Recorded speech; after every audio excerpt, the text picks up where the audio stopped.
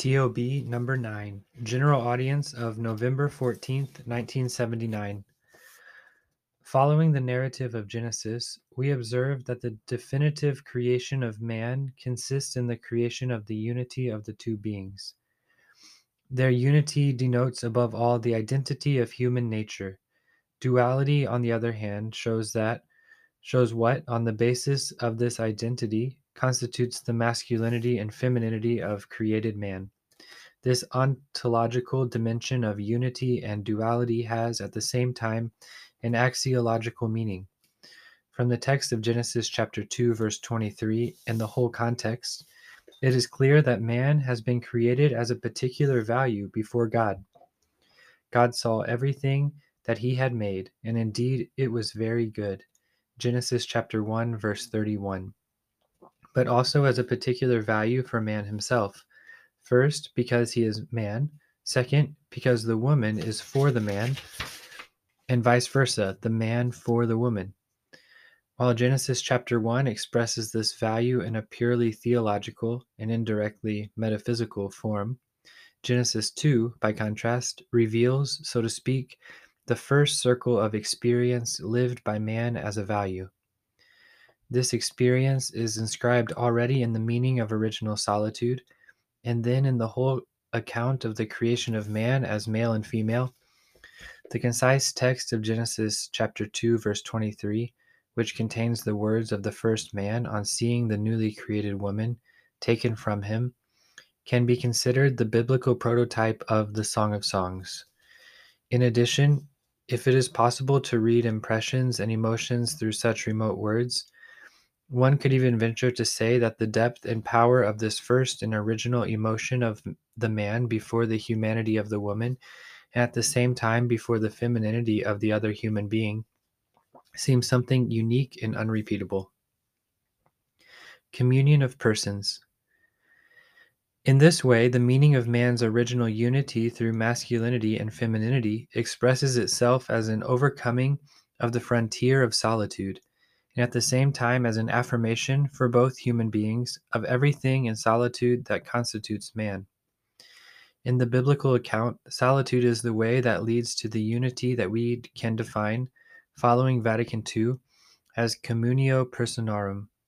As we observed before, in his original solitude, man reaches personal consciousness in the process of distinction from all living beings, animalia, and at the same time, in this solitude, he opens himself toward a being akin to himself, defined by Genesis as a help similar to himself.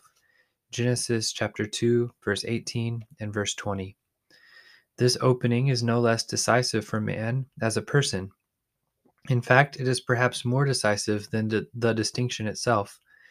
The man's solitude in the Yahwist account presents itself to us not only as the first discovery of the characteristic transcendence proper to the person, but also as the discovery of an adequate relation to the person, and thus as opening toward and waiting for a communion of persons.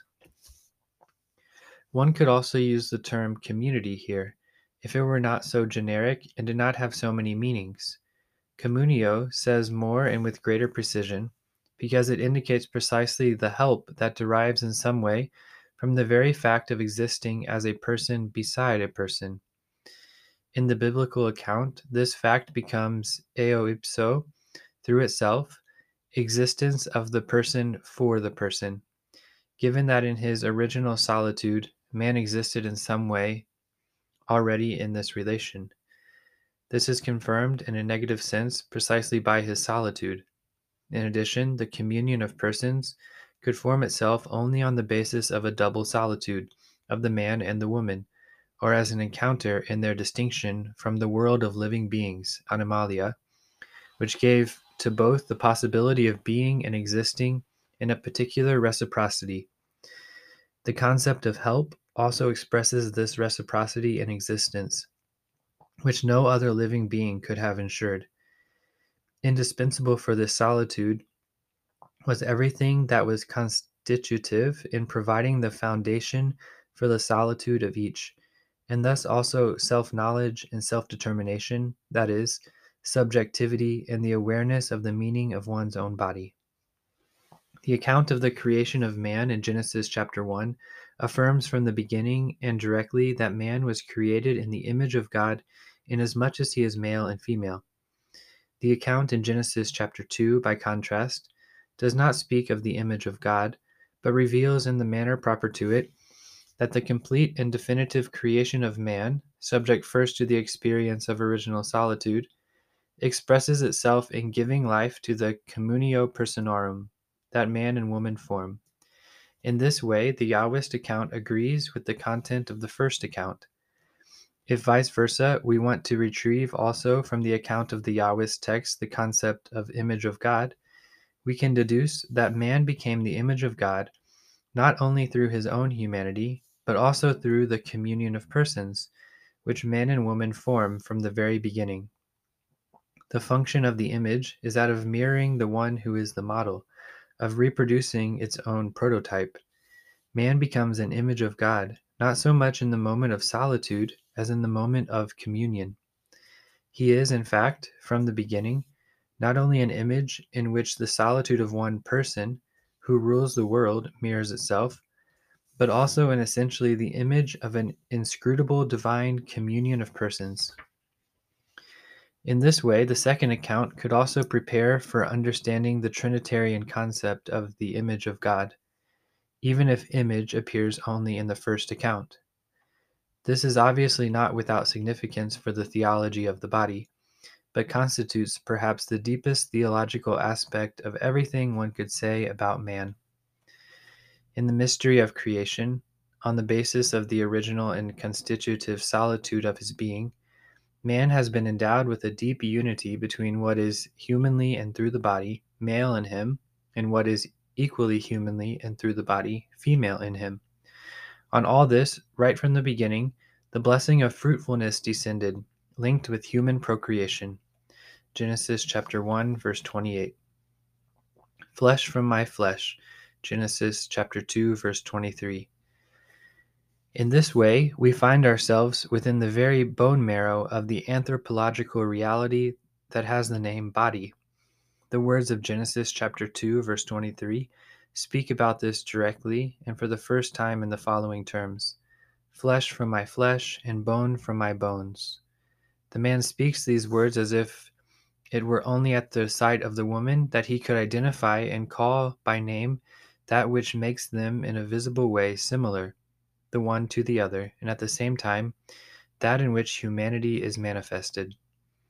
In the light of the earlier analysis of all the bodies man came in contact with and conceptually defined, giving them their names, animalia, the expression flesh from my flesh takes on precisely this meaning.